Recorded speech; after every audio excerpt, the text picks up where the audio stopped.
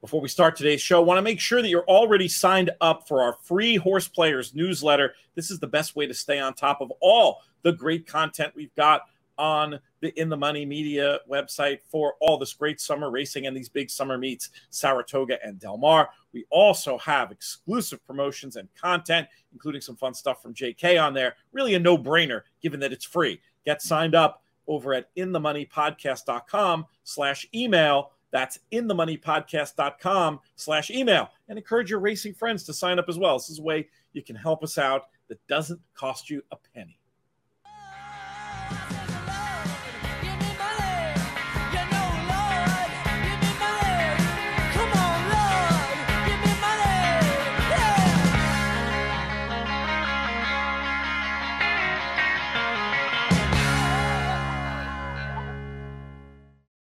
Hello and welcome to the In the Money Players podcast. This is our show for the weekend of the first weekend in July, basically. I'm your host, Peter Thomas Fornatow, back with you, not at the Brooklyn Bunker, but at Belmont Park. We're doing a little double duty here because we're in the middle of Horse Player Happy Hour, but we're going to use this segment to kick off the late week show. Very happy to be joined, as ever, on Horse Players Happy Hour, which you should all be participating in. Horseplayers.com, the website, to sign up for these games. They happen every Thursday. And whenever we're both around, I do these shows here with my man, TV's Matt Bernier. Matt, we've been enjoying the show so far and excited to talk about these weigh races, one of which you have made a little bit of a trip to travel for. Yes, down in Louisville, Kentucky, getting ready for the Stephen Foster on Saturday, 4 o'clock Eastern. NBC will have this race as well as the two races prior, the Kelly's Landing and the Fleur de Lis, but the Stephen Foster, certainly the main event. And like you say, it's a win and you're in for the Breeders' Cup Classic. Those looking for more coverage on this awesome Churchill card, check out In the Money Plus, inthemoneypodcast.com/plus. Matt and I will be talking about all these races, but on the main show here and on Horse Player Happy Hour, we're going to keep our focus on the Stephen Foster, which I'm very curious to see. Return to the races of Mandaloun, but the horse I was going to pick, Matt, is one I've been speaking of in pretty glowing terms throughout the season, a horse who I feel like is ready for his close-up. That's number 3, Olympiad.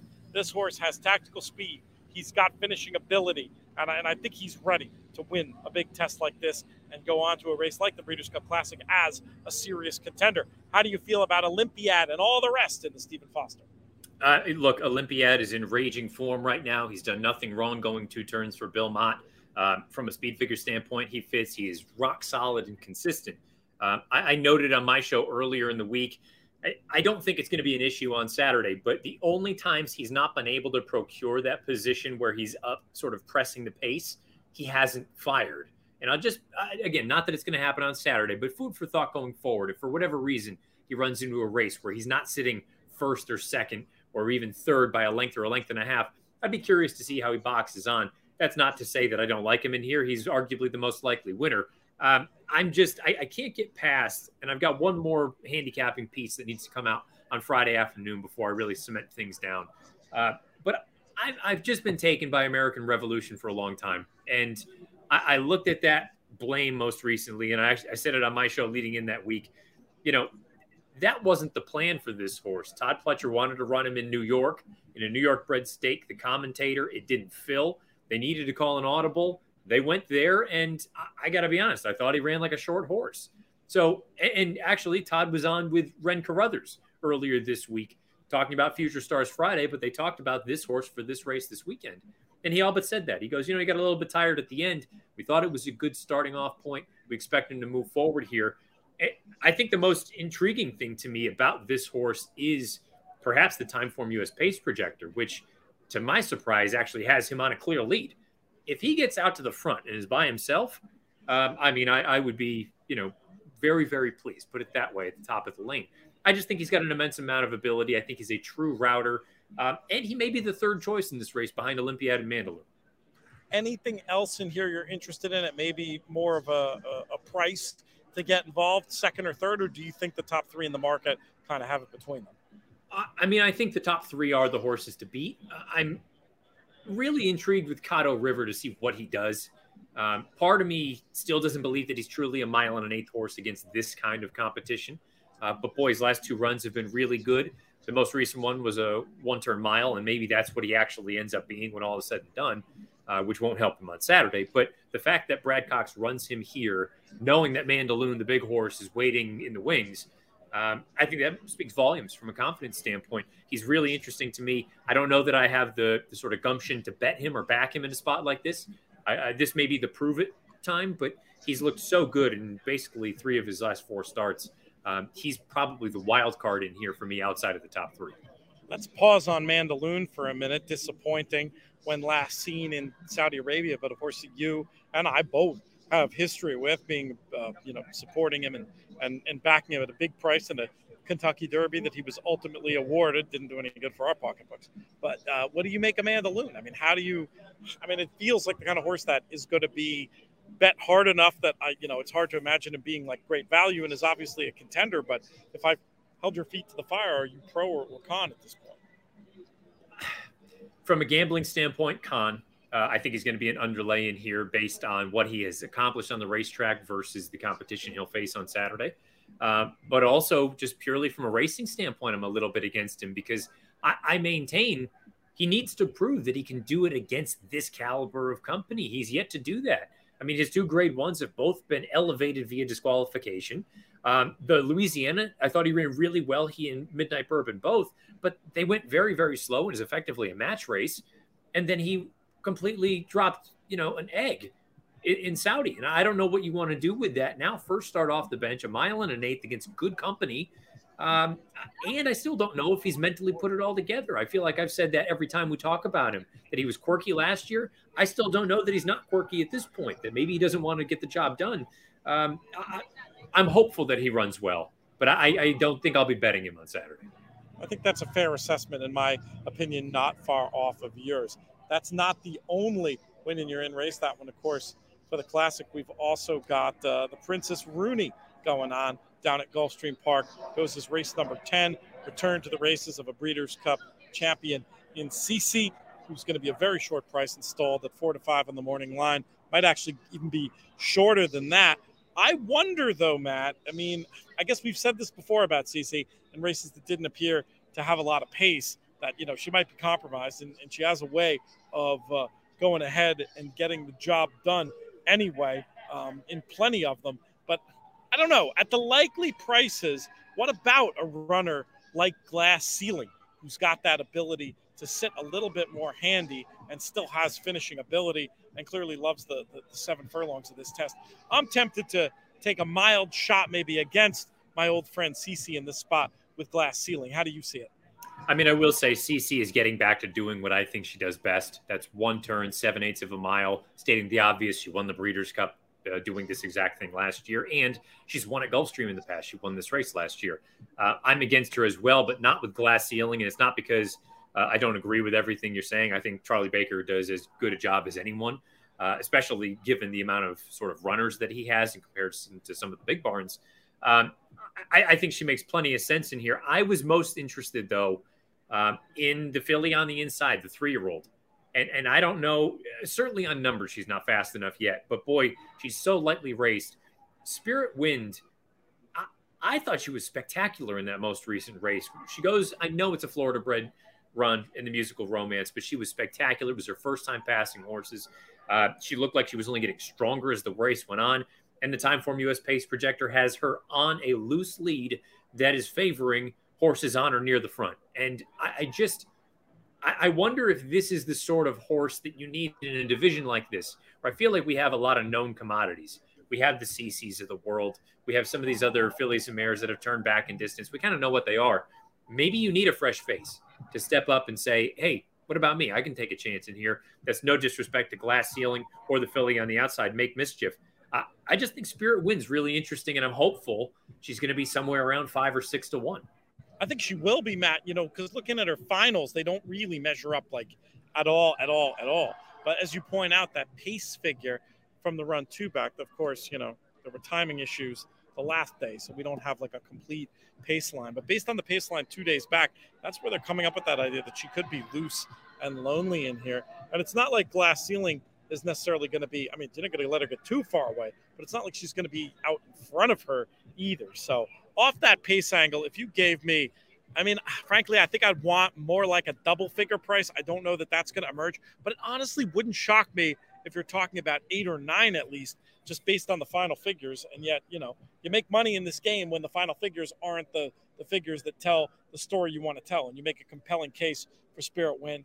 I'm going to go with Glass Ceiling. I do think that CC, very, very interesting, and potential horse to repeat in a race like the Breeders' Cup Filly and Mare Sprint. It just doesn't feel like the pace is going to be her friend this day. It's not a day. We so often talk about the cutback and how great of an angle the cutback is. This might be a case where the cutback is not particularly what I want to see in a 7 furlong test without abundant speed. Do you think I might be on to something with that as a potential weakness for CC? Yeah, absolutely. I mean, I think you always have to factor that in. I suppose, kind of going against the grain a little bit, though, it's not like she had a great deal of pace to run at in the Breeders' Cup, and she went off and ran the best race of her life. Oh, she's so good. So she has shown that she can overcome a bit of adversity, and Michael McCarthy's done a fantastic job. I understand why they've stretched her out before. She's won going a route of ground. And these 7/8 races, they're so few and far between throughout the year for the fillies and mares that you kind of almost have to work backwards and say, all right, well, we want that spot, that one. How do we get there? But this is, make no mistake about it, this is what she is. She is a one-turn filly.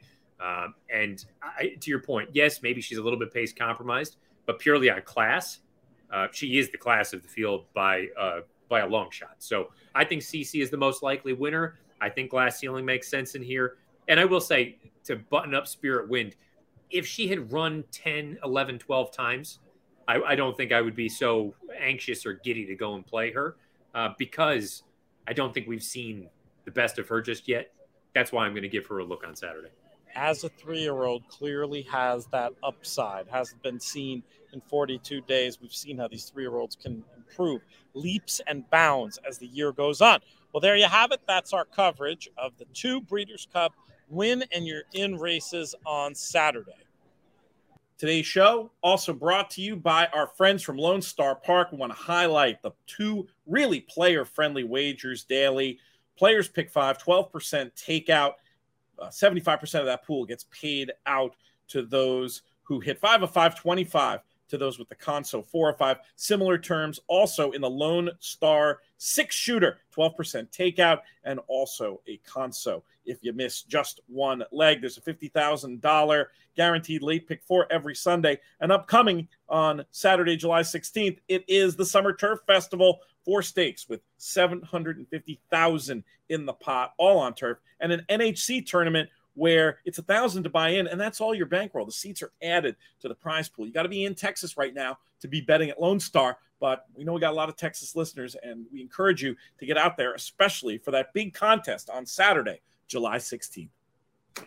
Next up on the show, very happy to be back with our Monmouth team, I'm going to call them, for the fine work they've been doing covering this meet and the debut of the fixed odds at Monmouth Park, an experiment that I know has been very successful from a player point of view, from the folks I've been speaking with down there. We'll start off with the man from BetMakers, the organization powering the fixed odds in New Jersey. He's Dallas Baker. Dallas, what's going on? Peter, been a couple of weeks. Good to see you, mate. Yeah, back from vacation and very much looking forward to the next few weeks, including the Haskell, which, of course, we have coming up on the 23rd, just a few weeks from now. Curious to get a little bit of an update from you, maybe, on what's been going on with the fixed odds at Monmouth. Has progress continued? Anything interesting to report? Yeah, definitely progress is continuing, Peter, and the main progress is the finalisation of the Monmouth Bets app, which is very close to get into the regulators to be looked at. So hopefully that's all on track to be launched for the week of the Haskell, which will mean that the fixed odds of movement takes a very important step to the online space very soon. With fingers crossed, it's going to be Haskell week, but if not Haskell week, it's very imminent. So that will open it up to a lot more people, and obviously, as we've spoken about a lot, the whole idea of the fixed odds movement, again using that term, is for the online market. Monmouth's obviously great that it's up and running, but it's only obviously going to be a small segment of what will be the fixed odds market, both in New Jersey and as it rolls out to other states soon as well too. But yeah, obviously a significant step coming on that, and it'll be of a lot more relevance to the people that we're talking to now, because a lot more people will be able to start playing, which will be great. And as you mentioned, I think the greatest positive that we've got over the last 6 weeks, I think now we've been doing it, is the reaction on course. One of the often spoken about things is we have about fixed odds, Peter, is the disappointment people have when they back something on the tote at $5 and it goes off at even money or whatever. But the positive thing is now you're hearing great stories about people's punting activities on the track. Like it went off at 2-1 on the tote, but I got 5-1 fixed odds. So just that little bit of tidbit of positivity is it's like the little shrub starting to come through and grow. So it's still in its embryonic stages, Peter, but it's the things that we were looking for are happening, which is great. And as you said, most people who are playing it are having a great experience and really enjoying it, and it's creating a different level of interest to racing at Monmouth this year. Also joining us on the call from InTheMoneyPodcast.com, gave out some great ideas on our full card Belmont show from yesterday. Nick Tamaro. Nick, what's up, man? I'm doing great. Good to be with you. Glad to be talking about a little Monmouth. Let's dive in right away. The first race of this win early pick 5. And remember, it kicks off early. First pick 5 in the nation, 12:15 for this first race. We've got $20,000 claimers going a mile on the turf. Nick, how did you want to light this candle? Yeah, in discussing this race a little bit with Dallas, the situation that you get yourself into is that the best looking horses on paper, as far as the pace scenario goes and speed figures go, class wise, are horses that are pretty tough to embrace, like Super Wicked Charm and to a lesser extent, I would say Noble Conquest. Both are one-fers, of course, with this being a 2-life claimer, but it really looks like things should set up pace-wise for an off-the-pace type like Super Wicked Charm. And, realistically, if he gets a 71 buyer figure again, he's going to win this race in a hand ride. So it's that type of challenge that you have to overcome. I would probably use both of them. I think from a pace perspective, if there's one horse that you might trust to stick around, maybe it's I Make the Rules from the inside for Jose Delgado off the claim, but it looks to me like the 2 New York Invaders that have the good recent form are pretty much the ones to beat. Dallas, what are we looking at in terms of the market for the 3 Super Wicked Charm, the 5 Noble Conquest, and then also Nick's longer price, presumably idea, I Make the Rules? Yeah, Peter, it's the way that Nick sort of explained the race is the way the market is. A little bit of a messy race. Super Wicked Charm, 5-2 in fractional odds, or $3.50 decimal is the favourite. I should mention the 2 main track only runners, Shimmering Light and Angeli Blue, hold a lot of market percentage, but obviously they're most likely not to run. There is a bit of thunderstorm activity forecast for tomorrow morning, but the grass track's in great order, so I'd be pretty confident we'll be on the turf. But anyway, Super Wicked Charm, $3.50 in favourite, ahead of Noble Conquest at 3-1 or $4, and Skillful at $5 or 4-1. And the other one we wanted a price on was the one. I Make the Rules, a lovely price of about $15 or $16. So that could put some value into your pick 5, and a bit of value in this race probably goes a long way. Race number 2, we've got 2-year-olds, New Jersey bred maidens, 5 furlongs on the dirt. Dallas, how hard are these races to price up? Yeah, they sort of are, Pete. But I think, as Nick and I were chatting to last night, I think one of the keys to 2-year-old racing and or races where there's a lot of first starters is you got to be willing to be a bit aggressive on the horses that are big prices. You always get those instances where you can refer back to the one horse that won at 40 or 50-1 and was probably the wrong price. But in between those, there's another 100 that go around that should have been 100-1. So I think the key to it is having the courage to put a big price up against the ones that are probably going to run well and truly beaten, but sort of also having the courage to do that so you can have the favourites shorter so you don't get hurt on the favourites. So. Look, we're very experienced with 2-year-old racing and low racing that's got not too much form in it in Australia. So yeah, it's just following the similar processes. Obviously, you don't have the a full resume of form to work with, but I think that generally, if you get it right, they're good races for bookmakers to bet on. You got to keep your guard up, obviously, but you know, if you can catch it at the right time, it makes it good fun anyway. It's you strap your seatbelts on and go. And what we've done here is Wild Mule will open up around about an 8 to 5 favourite, $1.80 or $2.80 decimal, ahead of Long Legs at 2 to 1 or $3, and Uncaptured Deputy 3 to 1 or $4. In terms of the longer prices, how high did you go on a runner like Running Right By You? Running Right By You, $21. Obviously, with only 6 horses in the field, it's, you know, you can't get super duper aggressive. But with a horse like that, we'll go up that price. But if there's no money for it, that $21 will become 100 to 1 pretty quickly. Gotcha. Very interesting. Nick, who do you like from an early pick 5 point of view, or did any of those fixed odds numbers Dallas threw out appeal to you? I mean, I would say take a look at the early doubles and see if there's any action that we weren't anticipating. I mean, it looks as if the two Hollendorfer runners have likely been training together, and they both went quickly 2 workouts back, both designated handily, so they're likely to be ridden hard right from the start. So, you know, you'd anticipate that one of those two should get the job done. They're sort of bizarrely similar to one another, being new farm homebreds and having a similar work tab. So one of those two should probably win.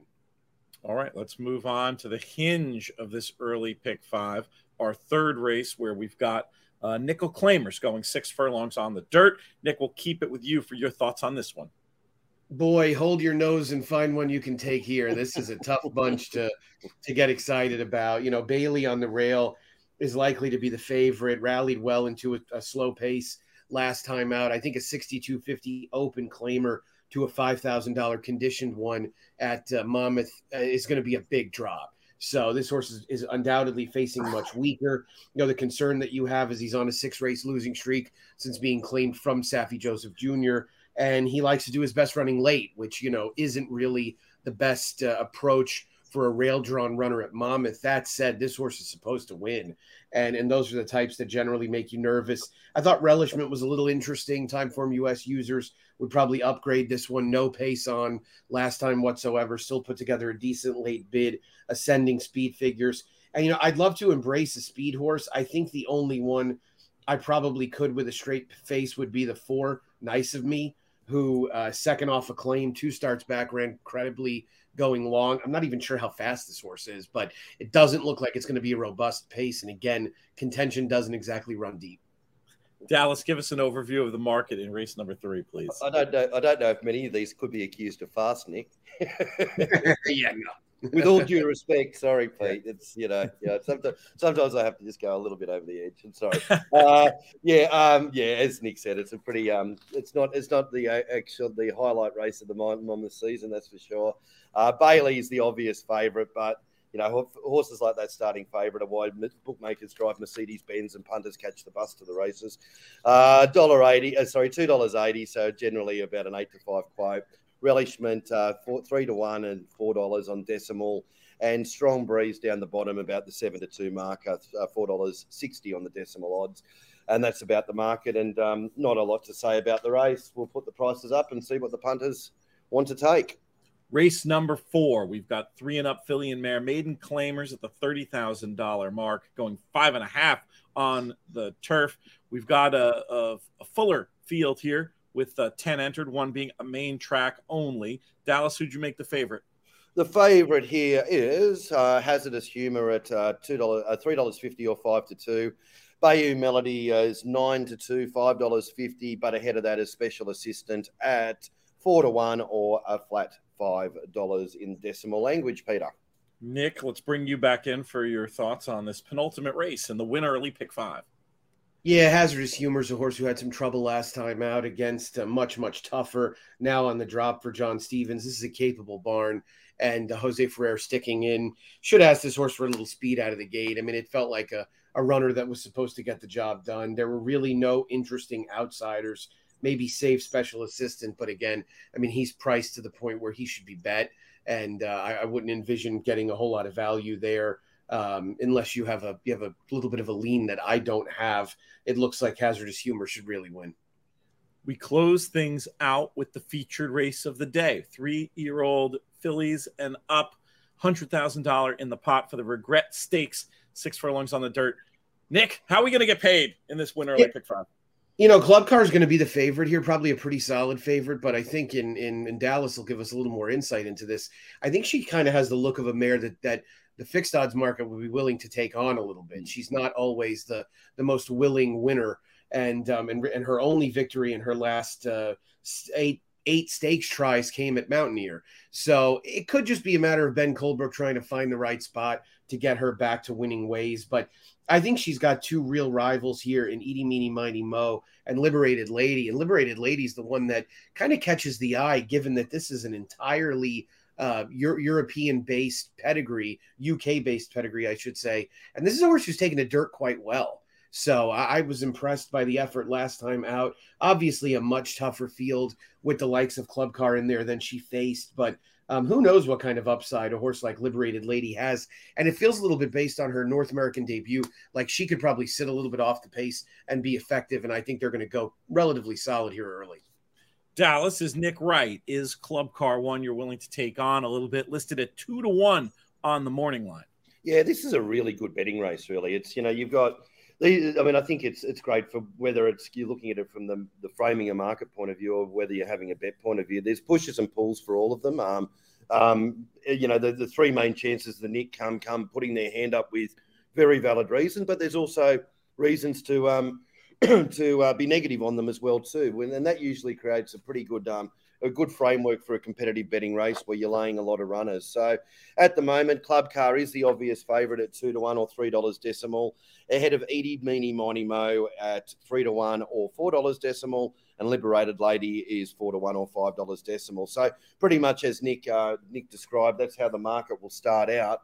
But yeah, that could easily shuffle around as people's opinions turn into a monetary support for things. But it looks like a very good competitive race. Even those 7 runners, you can make a case for most of them, and that usually attracts a lot of betting, which is what we love.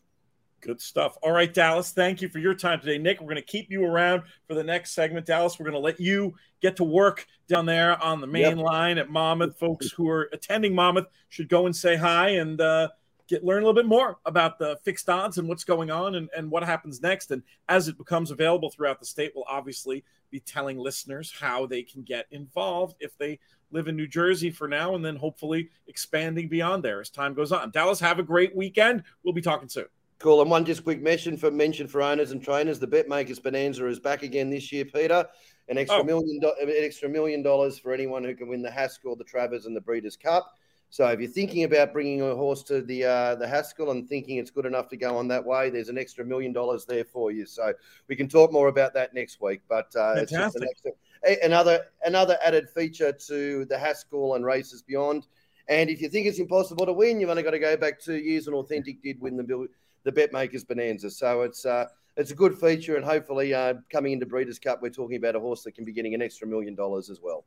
Always a good story. Love those interconnected bonuses. Dallas, we'll talk more about that next time, and we'll see you on the line. Thanks, Nick. Thanks, Peter. All right, good stuff. We'll segue right away. We'll just do it on the fly if Craig is ready for us. There he is, changing the graphic, moving the screens around. He's good. He's good, people.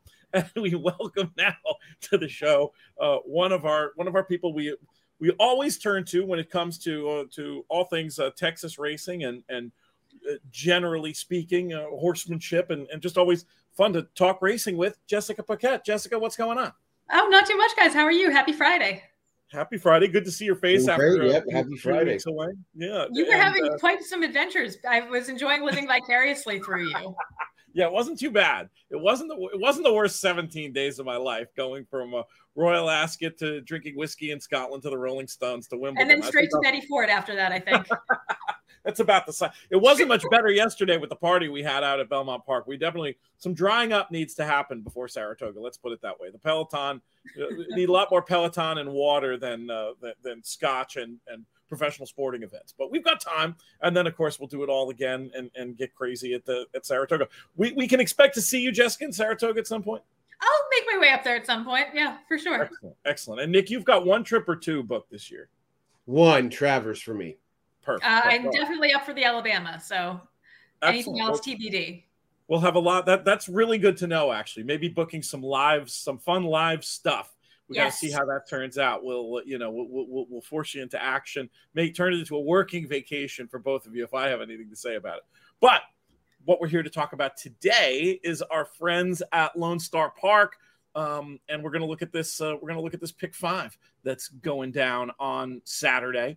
We've got afternoon racing and a pick 5 that kicks off in race number 4, if I'm doing my math correctly. And this is a spot where we've got 2-year-old maiden fillies going 5.5 on the dirt, a field of 7 going postward. Jessica, since you just appeared on the show, we will extend the courtesy to you to go first in this one. Where's your eye drawn?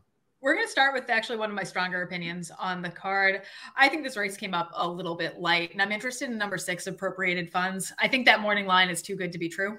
I'd be very surprised if we get anything close to that. But it's sort of an interesting horse. The dam with stakes placed. This horse costs $32,000 by Arrogate. And with the limited opportunities to get offspring of Arrogate, $32,000 probably indicates maybe this one isn't winning any confirmation contests.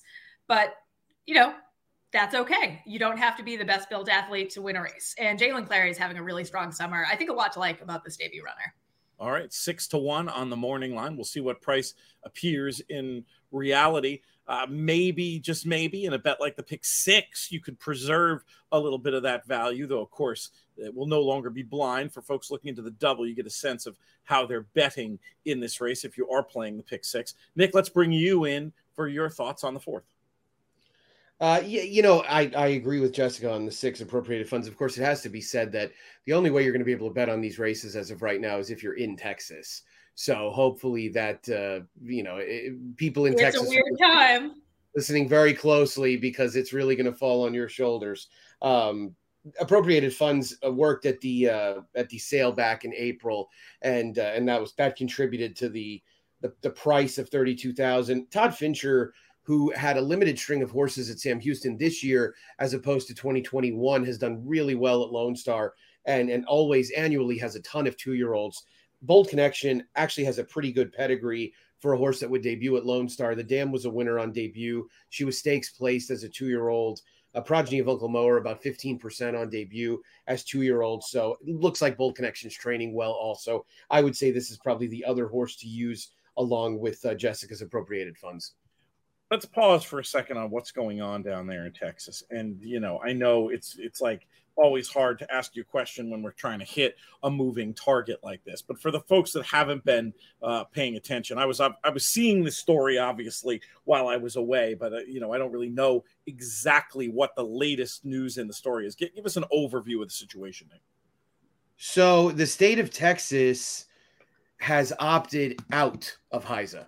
Effectively, the Racing Commission has said that HISA violates the Texas Horse Racing Act of 1978, and that regulation of racing in the state of Texas can only take place or can only be done by the Texas Racing Commission.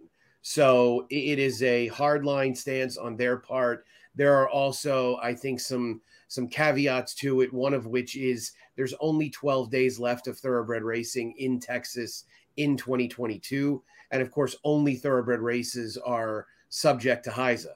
So it's, for lack of a better way to put it, is there some posturing there? There's definitely some posturing there. But I also do think there's some real concern on the part of the Texas Racing Commission. And I think they were, in a way, trying to stand up and say something that they hoped a lot of people would follow along with. The problem is every legal challenge has been rebuffed. And so that's the big worry. But look, I don't think it's out of turn or inaccurate to say that the rollout and the communication on HISA has been absolutely dreadful. It has been done in the dark. It has been done with vagueness. All you hear are stories about horsemen and representatives from HISA getting into shouting matches. And, when you're asked, or you're tasked, I should say, with being the white knight coming in to save the day, and nobody can even see where you are on the horizon, you're going to be rendered somewhat ineffective, at least at the start. It's a great point. And I've been critical of their communication from minute one on here, and more or less extended invitation to get some communication and use our channels. And we've been met with crickets. So Jessica, what do you think? Are you optimistic about the future of Texas racing at this point? I know it's something that's near and dear to you. So I'm a big fan of Texas racing. I'm really grateful for the opportunities that I've had in Texas. I don't know if you can see with my graphic, I have an old Rockingham Park t-shirt on today. And unfortunately, some of this is reminding me of kind of what wound up being the end of thoroughbred racing at Rockingham Park, was the horsemen's groups really taking this firm line against something they weren't going to win. And, they got their bluff called a little bit. And that was what started the end of live thoroughbred racing in New Hampshire. So having that bit of history in the back of my mind, I'm very wary of all of this. There's a lot at stake for a lot of people. And it's a real shame to me because the breeding industry is just starting to become nationally recognized, and you don't want to see them go backwards. There's a lot to lose for all the stakeholders in this. It'll be interesting how it all shakes out. I'm rooting for our sport to become cleaner and to become better, but I'm also rooting for Texas racing to thrive. So we'll see how it plays out. It's a moving target. We'll be covering it here on the network going forward, but we do have the business of covering this Pick 5, and I know we have loads of Texas people who listen, so they'll be making the drive out and playing these races. So let's talk about them. Race number 5, starter allowance, going 7.5 on the turf. Nick, we'll throw this ball back in your court for your thoughts. Yeah, one of the horses that ran well, he ran, I guess, okay compared to how well he's run at Lone Star, I should say at Sam Houston, was Fred Swirling Candy. He's really gotten it together, who Jessica I know liked multiple times, and he finally got good at Lone Star, got back to some of his better efforts. He just might not love Houston. That could be part of it, although I will say that Perfect Star is a horse that got just really improved a ton at Sam Houston over the winter. And I think running into him a couple of times was kind of a disadvantage. To me, he clearly looks like the horse to beat in here. He looks like he's got the right running style to control it from the start as well. Newport Beach is a horse that I really liked when he had the misfortune of running against Perfect Star back in February. Thought he came back and ran really well against Heart Attack, and he's now back off a short layoff for Joe Aufhalter. I would probably use those two and feel reasonably confident with maybe a little bit of Seductive USA, who's capable on his best day as well. All right, so we're looking at 1, 4, and 10 for Nick. Yep. Jessica, are you with your old friend Fred's Twirling Candy in here? I'm a sucker. What can I say? I really wish he would have gotten his act together in Sam Houston. All the times I picked him and was wrong, but he is 7. Sometimes these older horses really do kind of, once you get them good and once you get them correct, you can maintain that for a few races. And you can see he's seemingly in a good stretch right now. And I think you can string together a couple of good efforts there. I do also like the 2, Englander, Broberg. This is a nice, useful son of English Channel. They show up, they run on everything. Can never say enough nice things about English Channel as a stallion. And Newport Beach, I think he's just so tactical, so quick. And this is really his turf course, like this kind of hard, tight summer Texas turf course that really suits him. All right, so throwing a couple extra numbers there from Jessica, and we'll get ready. Who likes it? 1, 2, 4, and then we'll move on to race number 6 at Lone Star on Saturday. Texas Breds, $20,000 claimers, 3 and up, going a mile on the dirt. Jess, we'll keep it with you. So handicapping this race was a reminder why I really don't like looking at a morning line at all when I'm handicapping. Sometimes I'll focus on that and be like, why? Popeye's Heart, I don't understand the short price on him. I don't want him at that short price. I think he's suspect in every which way. This isn't enough of a class drop for me to feel like this is a layup. Gustafson and Eagleberry, of course, both strong connections. He may be a little too much horse, but I don't know. Silver and Gold, number 3, looks pretty well met here and has been quietly one of at least the more consistent horses in what I think is a pretty wide open group. All right, we'll take some preference for the 3, Silver and Gold. Let me ask you, Nick Tamero, about Popeye's Heart. Are you with or against this runner? Yeah, I mean, he certainly didn't run particularly well 2 starts back. No. And if you're going to bet him off of that, then you're definitely not going to be interested in taking 8 to 5. I think the one of the angles probably is sort of in Rye We Trust, and that he's going to be more aggressive with this horse and get him more involved. But I would say for every bit of Popeye's Heart, I'd want to use either Texas Remington or a Silver and Gold, as Jessica said. Texas Remington might just be the right horse in here. I know he beat a really cheap field last time out, but he's getting good at the right time. I think he's realistically spotted first time against winners. And, these cheaper horses, as they start going up the buyer speed figure ladder, I think that's where you really want to take an extra look.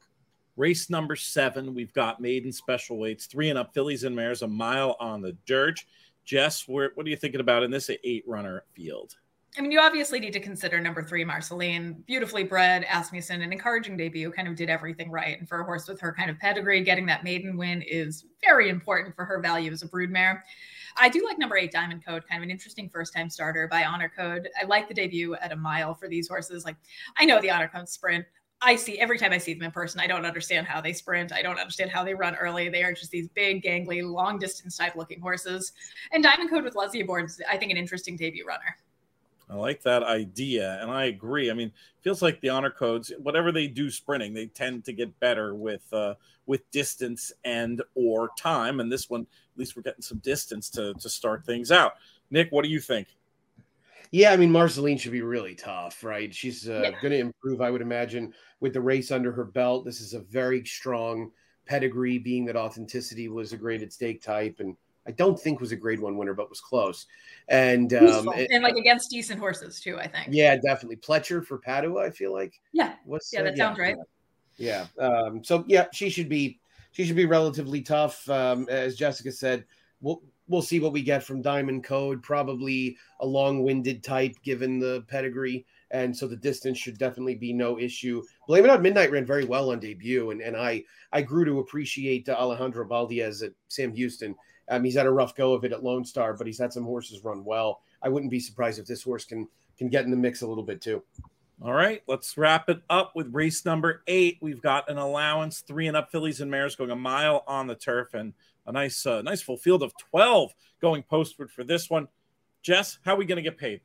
I like a big long shot here. Number 1, Pumpkin Bread, who I liked last time first off of the layoff. Maybe I'll give him the benefit of the doubt. This is the kind of race where you can draw a line through that last one and say, coming in off of a year-plus long layoff, maybe he needed one. His best efforts have come on the turf, and I think there's some upside and upset potential at a big price. I'm also going to put Princess Pauline on my ticket. I think she makes sense with this field, and mid-year is just too consistent to overlook. That's number 8.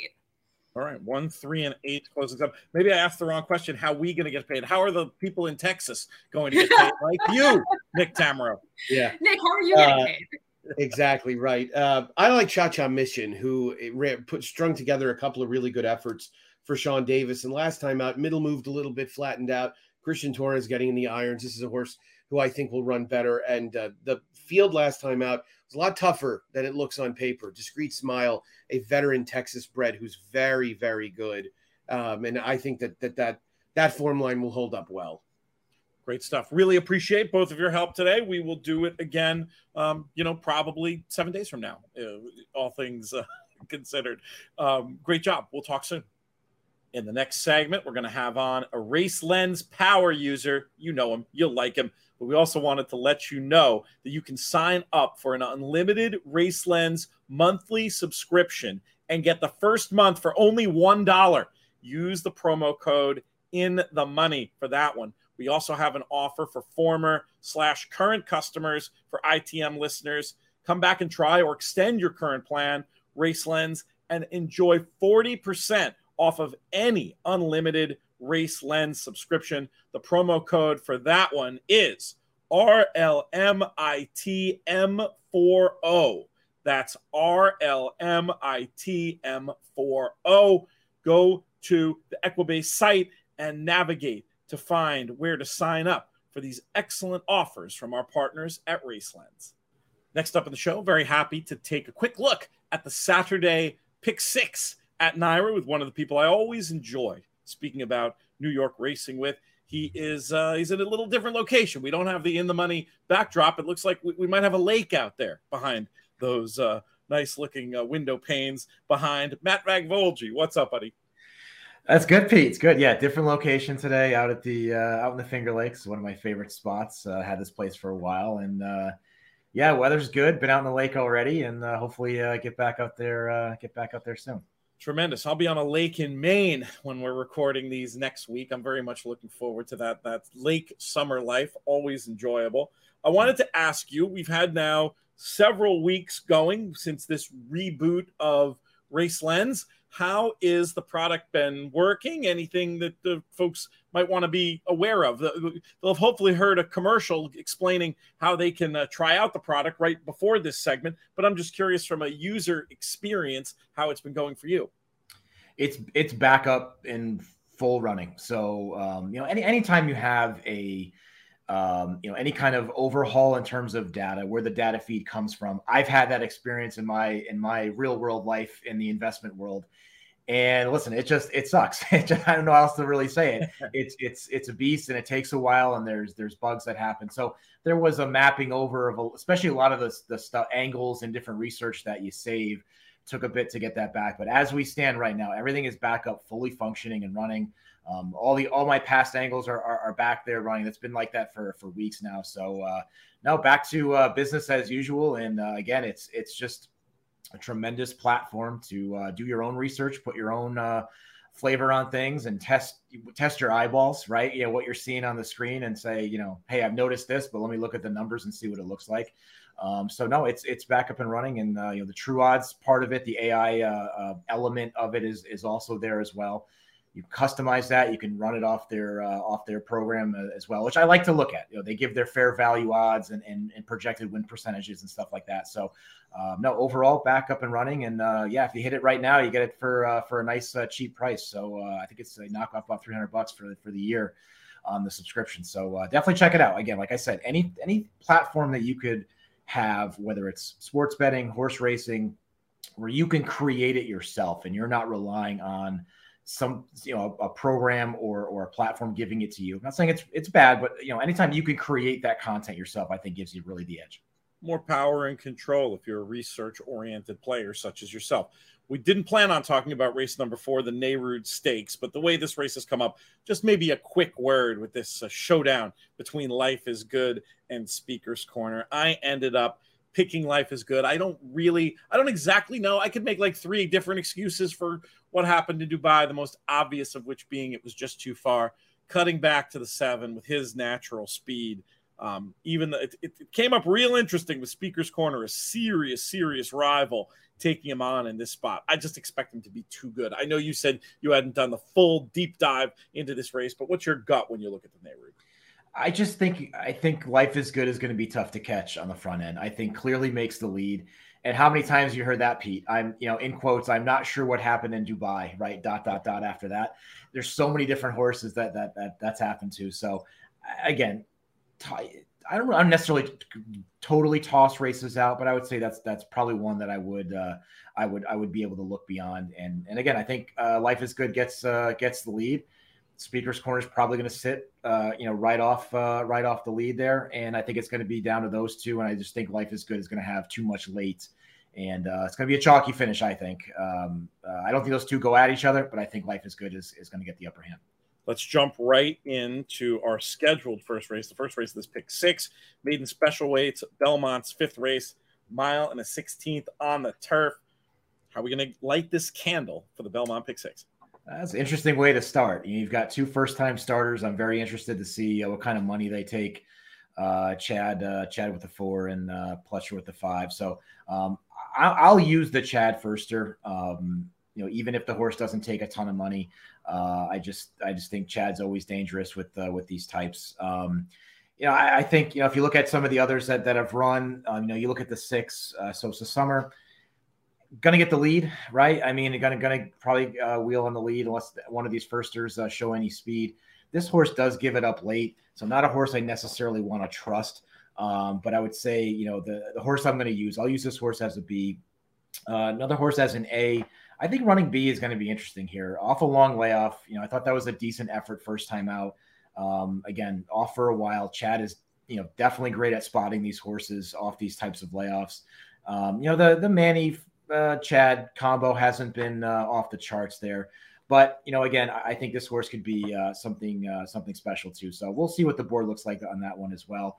And then I think the two Breakwater first time turf. I think this horse belongs on the turf. Should be sitting right off the pace. If the 6 if the 6 gives it up like usual, might be sitting there to pick up the pieces. But one thing I'll add on, just in terms of horses setting the pace on these turf routes, and sayings in my world, don't fight the tape, don't fight the Fed, right? You can use all kinds of logic, but just don't fight these early pace types on the turf. Just an angle I have running, and again, another reason why I like to run these as research angles, whether it's post positions, different pace, early pace, late pace, and I leave those in there. So once you create the angle, it stays, as long as it stays active, it'll stay there and continually update every single day.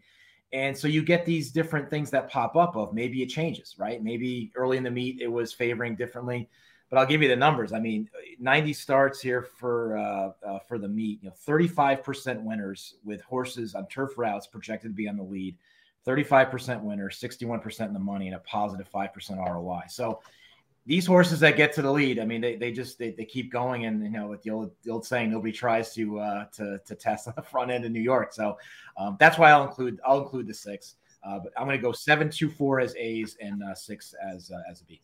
7, 2, 4 on the A line. I was more optimistic about Sosua Summers' chances than you. Just looking at that pace edge, looked to be one that was overdue to win the maiden, and I still thought that looking at the trainer switch to Mott, there was maybe some upside here, and that just looked to have improved late pace last time too. So I put that all in the hopper and came up with that one. Was going to back up with the 2 Chad Brown runners. So 6 on the A line, 4, 7 on the B line for me in race number 5. Let's talk race number 6. We've got a starter allowance, 3 and up, mile and a 16th on the dirt this time. I came up with the 5 Dangerous Edge, a runner in very good form since the switch to the new barn and the drop into lesser company, going back up the ladder today, but I think has the numbers to be competitive at a square price. I also wanted to mention the 1 Bold Victory, bringing good form to the party, and too sharp not to include. I had it 5-1 in the 6th. How did you see it? I have it, 5-1 in my mix as well. But the one I will add in there is the 2 Endowed.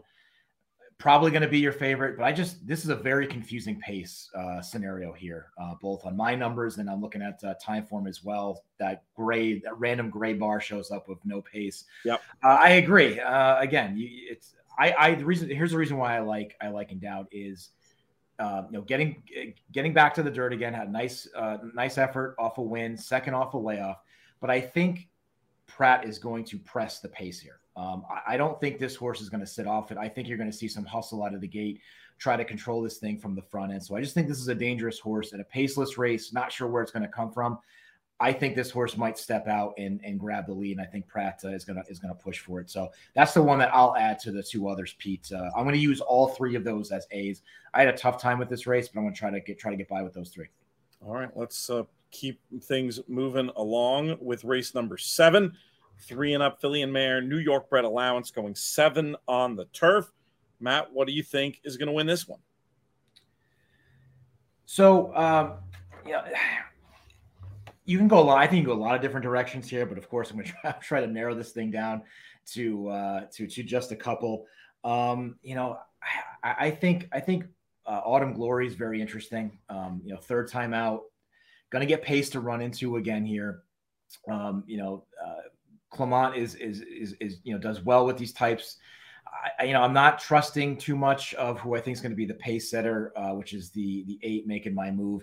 I think if you have the budget to use, again, going with that idea of stealing on the front end there on the turf, but I just think that Autumn Glory is going to get some pace to run into. Just missed last time out, so I do like Autumn Glory quite a bit in this race. And the other one I thought was interesting and probably going to take some money as well is the Prat Clement team here, second off the layup with the 2 She's a Mia.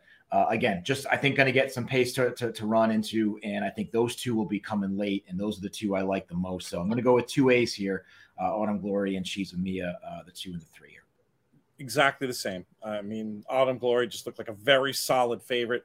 Last figure I thought puts her clear, should get a good setup, I think, with enough speed. And I also like that the form of that last run working out well. The 2 She's a Me, as you point out, improved significantly on that seasonal debut and looks like a flow upgrade for me in that race. That was a little bit faster than average pace that she attacked, only to be overtaken late. I think she can run faster with a more even run through.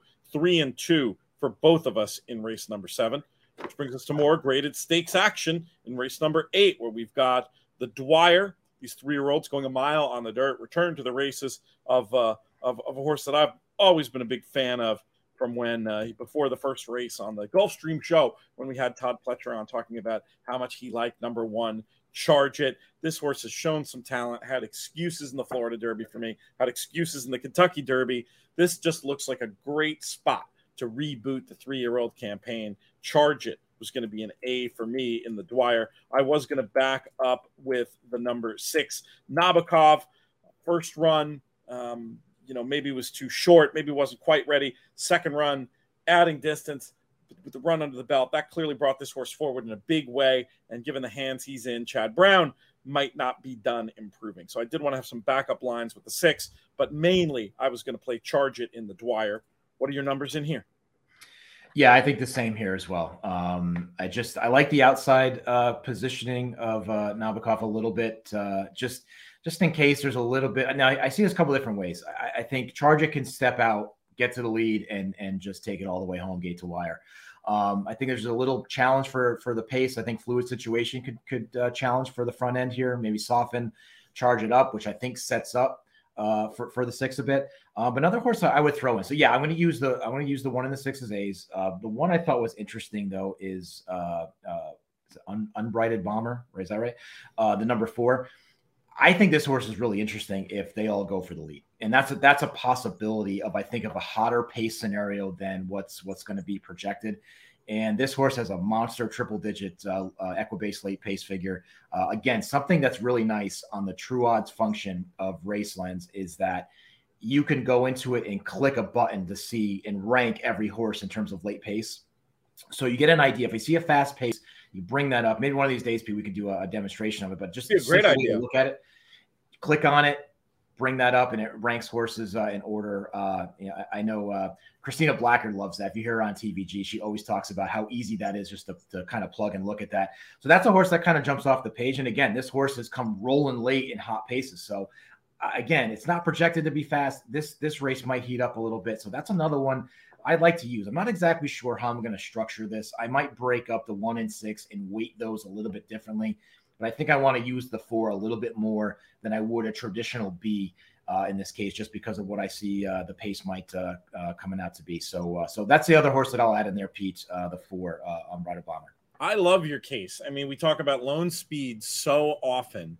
Lone closer's a thing too. And Unbridled Bomber is one at a very big price here potentially. And you can see tactically how some of those more fancied runners are going to hook up and set things up. So I'm very interested and will be definitely in my – I won't steal your pick on the notes we send around for Plus and put Unbridled Bomber in there for me. But in my actual tickets, there'll be some Unbridled Bomber for sure. The late double, we close things out with it. It starts off in race 9. 3 and up filly and mare allowance types going 6 furlongs on the inner turf.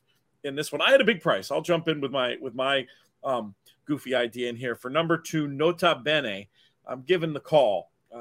Not really on figures, rated too far behind the more likely winners. And this horse is sure to be a double figure price, maybe 20-1. And I really like the closing kick that she showed last time. Certainly not one to stand alone with. Shannon, I thought, was very good in the Keeneland run. The switch to the powerhouse Cox Barn, not a bad thing at all there. And then the 7, She's the One. Maybe a little bit shorter price than I'm going to want to take in the win pool. But for horizontals, she's one that has really good form, been admirably consistent, not just a hunch play for Bruce Springsteen fans. I like it 2-1-7 in the 9th. What do you think? I like your 1 in the 7. 7's She's the One going to be my top pick here. Again, just I like horses that can really go to the front or go towards the front, sit off the pace, make a nice run late, whether it's fast, whether it's slow. So I think this horse is a bit tactical. I like it third off the layoff. Third off the layoff here for the 7, She's the One. The 10 I thought was a little interesting as well. Ogotten Girl. first off a long layoff. This horse is proven to fire off a layoff. Might get the lead and keep going. So on a pace angle there, I want to include the 10 a little bit. Everything you mentioned on the one with Shannon. I just think again, second time out on the turf, first time out there for Brad Cox. I think it's an interesting runner here, and you might get a little bit of a price on this horse as well. And then let's see so those were the three that I was going to go 7. I was going to go 7, 10, 1 for my A's here. I thought about throwing the 6, a little faith in there as well as a lone B. Again, another long layoff coming in here, but I feel this horse fits. Probably will sit closer to that pace too, so might get the best trip in this group. So again, proven to fire fresh. Again, this one is one off a long layoff, so that's another one that I would throw in there as a lone B. But I'm going to go 7, 10, 1 as A's and 6 as a B. We wrap things up with race number 10, our nightcap, an allowance race going a mile on the turf. Matt, how are we going to get paid? I'm a sucker for these horses. I'm going right back to the well again. These first-time North America Chad Browns. Again, just don't fight the numbers. He gets them ready, and they fire fresh. And listen, I'll put the numbers to it. For the year, first-time North America on the turf, he's 33% for winners, 75% in the money, and still a positive 1% ROI. Incredible. So talk about placement of horses. I think Chad knows what he's doing here. But these horses just, again, and for some reason, they do get left off the board a little bit. I know some of them get hammered, but I've noticed that, especially in this Belmont meet, there's been a couple that have been left off the board in that 4 to 5 to 1 range. I don't know if that happens here, but I mean, this is a big field. So again, you might see a decent price on this horse as well. So, the other horse that I would use, again, just going back to the same redundant theme of early lone pace setters of the 3, Jerry the Nipper, first time on the turf, again, projected to be on a clear lead here. Might take him all the way. But I'm going to use lone B for the 3, Jerry the Nipper, but I'm going to go with a lone A here, Poet of Life in the 12. That first time in North America, Chad Brown. See if we can do it again. This is one of these funny days where we're reading each other's email. We don't talk about this stuff before the shows, but I have exactly the same 2 numbers ranked exactly the same way. Poet of Life showed enough form overseas to be considered very dangerous in the spot. And then you throw in the fact that we're looking at a new gelding. And I just like looking through the form, seeing that success on left-handed courses. That's always a real positive for me on these runners coming in. I think the Poet of Life might be too good, and I like the pace angle on the 3, Jerry the Nipper. So yeah, we're in lockstep for about 3/5 of this pick 5, and not that different on the others, or pick 6, I should say. And historically, I'll throw in, when that's happened, we've done very well. Yeah, so hopefully this will be another one of those occasions as we get down to the the waning couple of weeks of this Belmont meet and get ready for Saratoga. Matt, thank you so much for your time today. We will have you on again next week. And I don't know, maybe we'll do NYRA again. Maybe we'll mix it up and bring you in for one of the other tracks. That's a great thing about your approach to the game. It seems like, you're maybe more at home at one circuit than another, but you bring insight no matter what we talk about with the help of Racelens.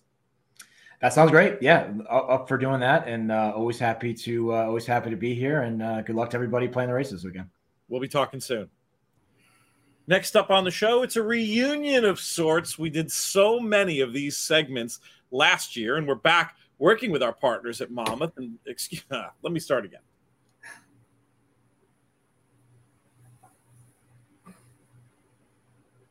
Three, two, one. Next up on the show, it's a reunion of sorts. So happy to be working again with our friends up north at Woodbine. And we did so many Woodbine segments, me and this next guest together last year. This is actually, I think, the first one we've done in 2022. It will not be the last. We now welcome in the Money Media's expert on all things pertaining to Woodbine. He is Drew Coatney. Drew, what's up, buddy? I'm doing good. On the heels of July 4th here, getting excited, getting the smoker ready, got some ribs ready to go and peeled off the skin. And we're going to go with a little sweeter rub today, a little bit of brown sugar, salt, pepper, a little bit of a mustard base as well to get that seasoning sticking. And You're making me way too hungry here. Wait, this is all right. Let's get to the goods then. No, we did some fun barbecue. Folks saw a little bit of the scene when the show opened of what it was like out there at our bartender's day at the races yesterday at Belmont Park, and Chef Tyson Ho, very, very interesting, doing these really nice cuts of beef, low and slow on the grill, which I'd never, really seen or experienced, but it gets like a real smokiness into it and has like a really interesting effect on the fat cap, where it becomes like very melty and good. Definitely something I'm going to try to steal, but this is not helping my hunger either. So I think we should dive in. Though if you're not going to talk barbecue for your 4th of July show, when are you going to talk barbecue? So it's we'll continue that part of the conversation offline. And for now, we're going to dive into some great Saturday racing, some of the best racing in the country, in the continent. I'm going to say the best racing in the continent on Saturday, happening up at Woodbine. We've got a bunch of stakes we're going to talk about, starting with race number 7, the Grade 3 Celine, for these 3-year-old fillies going 1 mile and a 16th on the synthetic. Drew, how are we going to light this candle? Yeah, I think the number 4 Euphrates at 8-1 really got me impressed on debut in Toronto, shipping over from overseas, and really did good things on the synthetic, going 7 furlongs, and then came back on the turf and kind of faced seasons. And it was a little bit of a weird suck-up type of pace flow that just didn't play for this one. So I'm excited for Ephrata to get back onto the all-weather here. And I think this one could get a nice stalking position and really close in. Looks to be the best of the closers. So I'm going to be on the number 4, Ephrata. And then I think you can't ignore the number 8, Katishe, trying to make the case to bet against it. But I think this one's just too good, looking to get good at the right time, and should be tactical and have the best jump on them early. So I'm kind of narrow here, the 4, the 8, both 8s for me. It's an interesting race. You mentioned Katish, the 8 runner. I was going to take a stand against. Now, I know as a figure player I want to use, but this was a massive, massive speed favoring day. I think Jake Jacobs, RacingFlow.com figure had it at -200 or something. I mean, this is one of the speed favoring flows of the year, according to him. So I was just going to say, hey, between that and the fact that Join the Dance is in here, maybe this is going to set up all the better for the horse that you landed on, that I landed on top, Ephrata. I'm a big fan in general. I think the switch back to the surface could prove decisive in this case. We'll give a shout out, and I'll make a B. I say this tongue in cheek, but the house horse, Jim Lawson Spruce Stables, with the 2-year-old Canadian champion, Mrs. Barbara, very admirably consistent runner who does good work on synthetic, and one that I'll have in the mix as well. So 4 and 3 for me, 4 and 8 for Drew in the Celine to kick things off.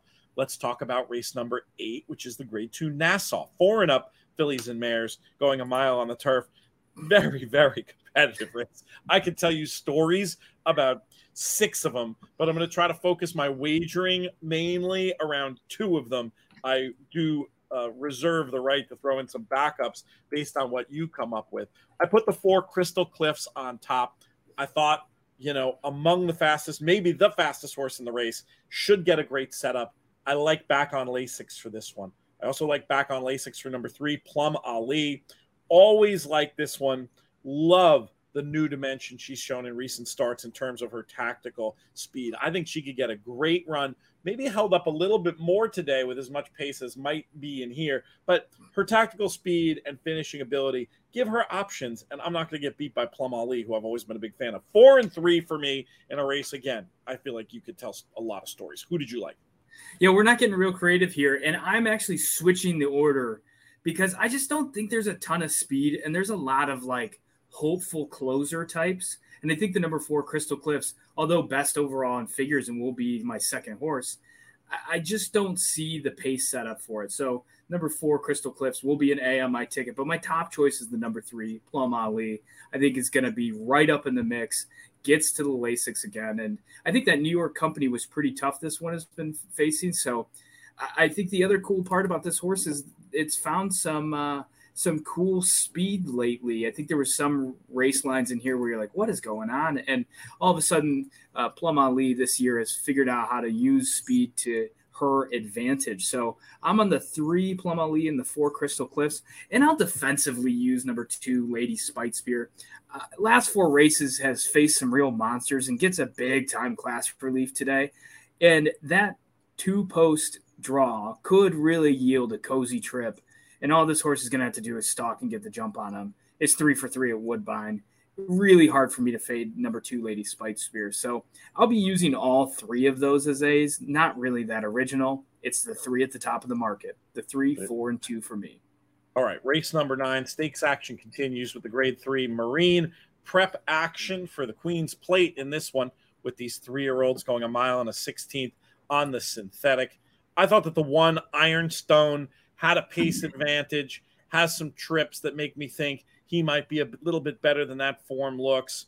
3rd race off the bench. There were a lot of arrows pointing in this direction, and this is a runner who I could see running well here and going on and doing well in a race like the Queen's Plate happening in August. What did you think about this one, Drew?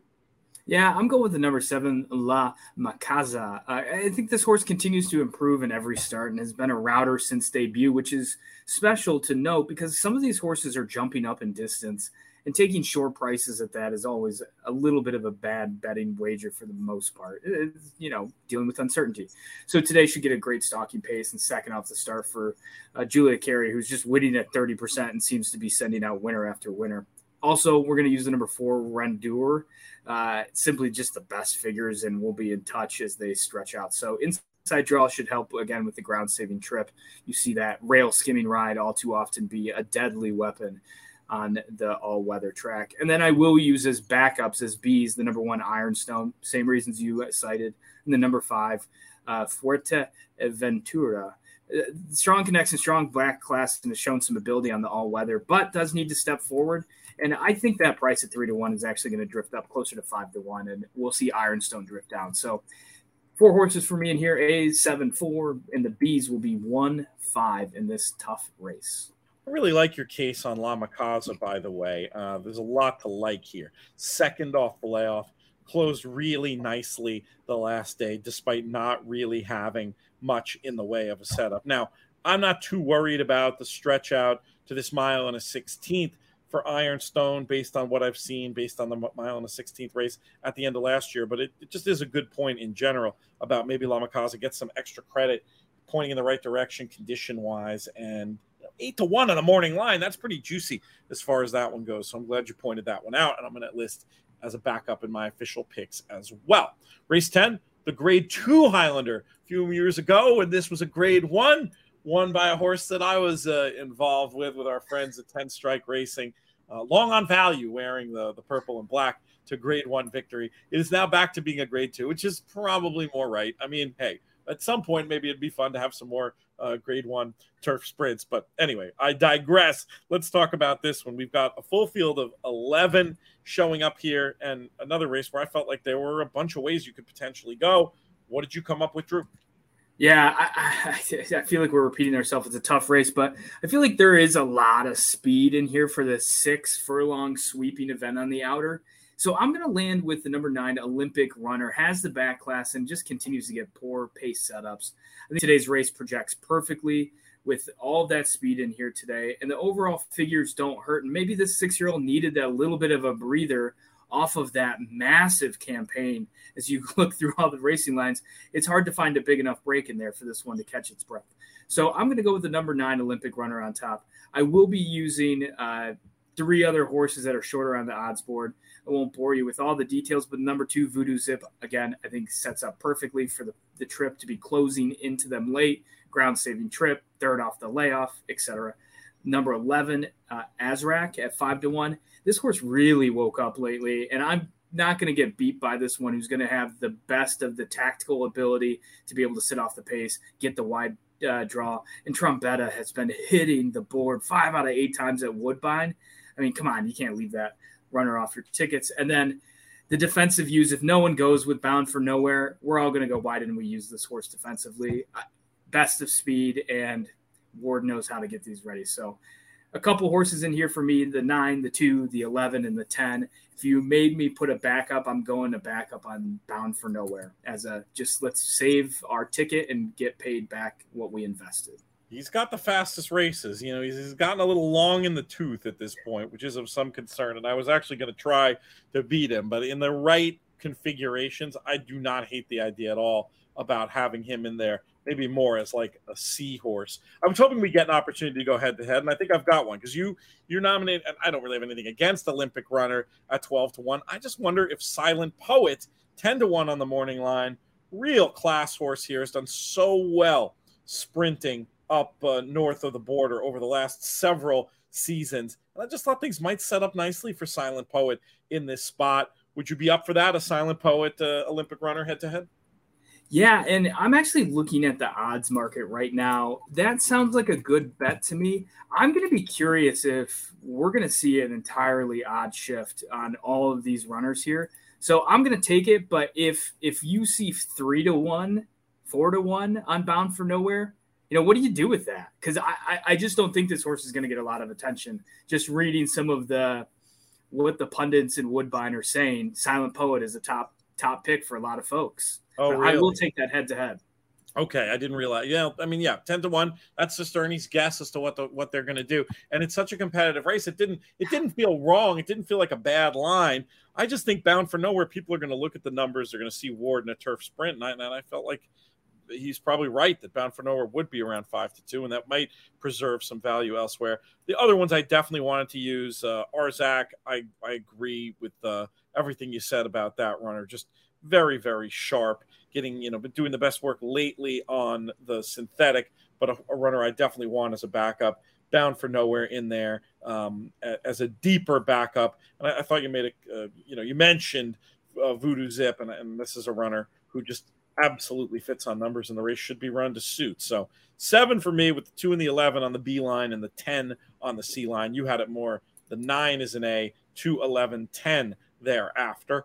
Let's talk about our last race, our nightcap. We've got maidens going 6 furlongs on the synthetic. Drew, how are we going to get paid?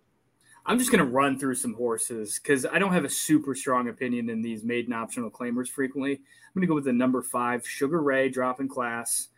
Number 7 is a breeze.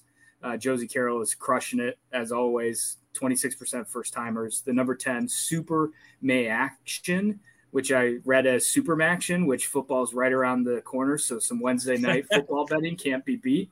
But only speed in here and might just get loose second start in the 21, hard to beat. Number 11, Where is Essa? 3-1. Speed cuts back in distance. Outside draw should help keep out of trouble. In these events, you often see a lot of horses dropping anchor near the rail. Sometimes it's better to lose a little ground in these type of events. And then I will be fading and not betting the number 12, Mr. Day. Another dropper, but I just don't see how this one fits in the pace dynamic. It's kind of like a middler where it's not going to be closing up into the pace, but it's not going to be on the lead enough that you'd like to see in a 6 furlong event.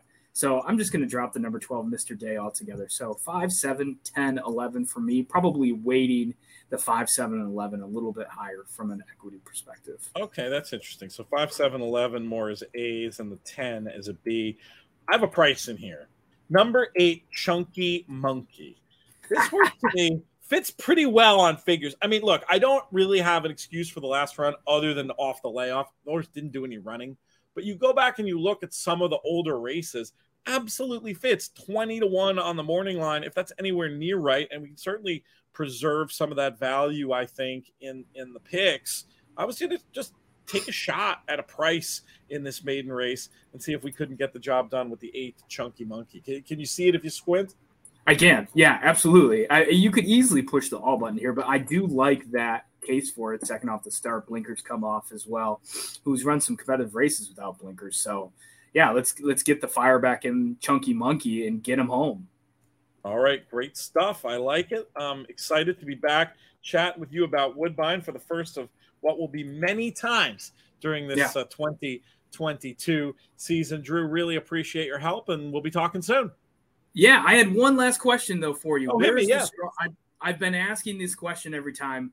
Where's your strong play? Because when I first entered the game, 100% of my bankroll was to pick 5s, pick 4s. Now I'm starting to balance it out a bit, finding stronger plays within the pick sequence. And I was going to ask you the question, where is your strong play? Where would you try and play elsewhere? I'll answer first. I think I love the speed in the Nassau of the number 3 Plum Ali. And if I'm getting anything north of 4-1, a simple win bet, if I'm betting $100, $40, $30 of that investment, I'm going to be positive on the day if the number 3 Plum Ali wins, regardless of what happens in the pick for whatever we're playing. I love that approach. I love everything you're saying, and it is something I wish we had the bandwidth to spend more time doing. And it's hard the day before a lot of times because, there's so many other things that change and we don't have exact prices, but it's such a smart way of looking at the world. I'm happy to play the game with you.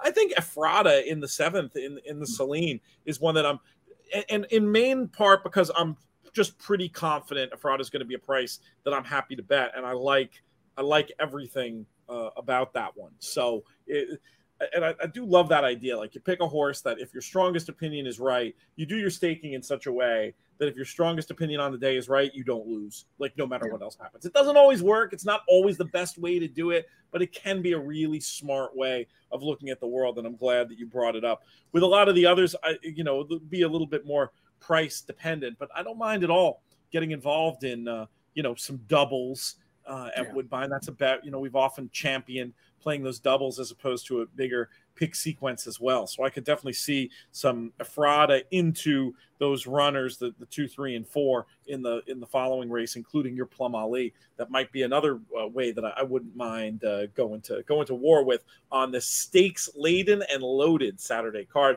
Any other closing thoughts from you, Drew? No, I'm excited. I think this is going to be a great card. The weather projects nice, and go win some photos for us. That's the plan. All right, buddy. We'll be talking soon.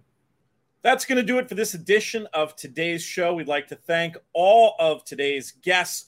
Thank our founding partners, the Thoroughbred Retirement Foundation. Check out some of the stuff we've got cooking with them. trfinc.org/players. We got a couple of bottles of whiskey left. Going to probably do the final mailing on those early in the Saratoga meet. So last call if you're interested in getting involved in one of the 3 now different whiskeys we're offering as promo items for those that donate. trfinc.org/players. Also, 10 Strike Racing. You know how around here we always love to root for the purple and black and look forward to seeing Marshall and Clay and so many other members of the team up in Saratoga Springs. That's going to be a blast. Most of all, though, I want to thank all of you, the listeners and viewers, for making these shows so much fun to do, especially those of you who are in the Money Plus subscribers. What a great way that is for you guys to support us and allow us the funds to create additional content like the special Plus show Matt Bernier and I are going to be dropping audio only on all the stakes at Churchill Downs this weekend. You can look for that in your feed. If you want to get involved with In the Money Plus, inthemoneypodcast.com/plus is the way to do that. If you want to support us, but you don't have the dough to spend or what have you, help us out by rating, reviewing, subscribing, leaving nice reviews for us, whether that's on YouTube, on our videos there, or potentially just over on iTunes or wherever you get your podcasts. It really helps other people find the show, and we appreciate it very, very much. This show has been a production of In the Money Media. Props to producer Craig for pushing all the right buttons on this show. We will also thank our business manager, Drew Coatney, our chief creative officer and birthday boy, Jonathan Kinchin. Happy birthday out there to JK.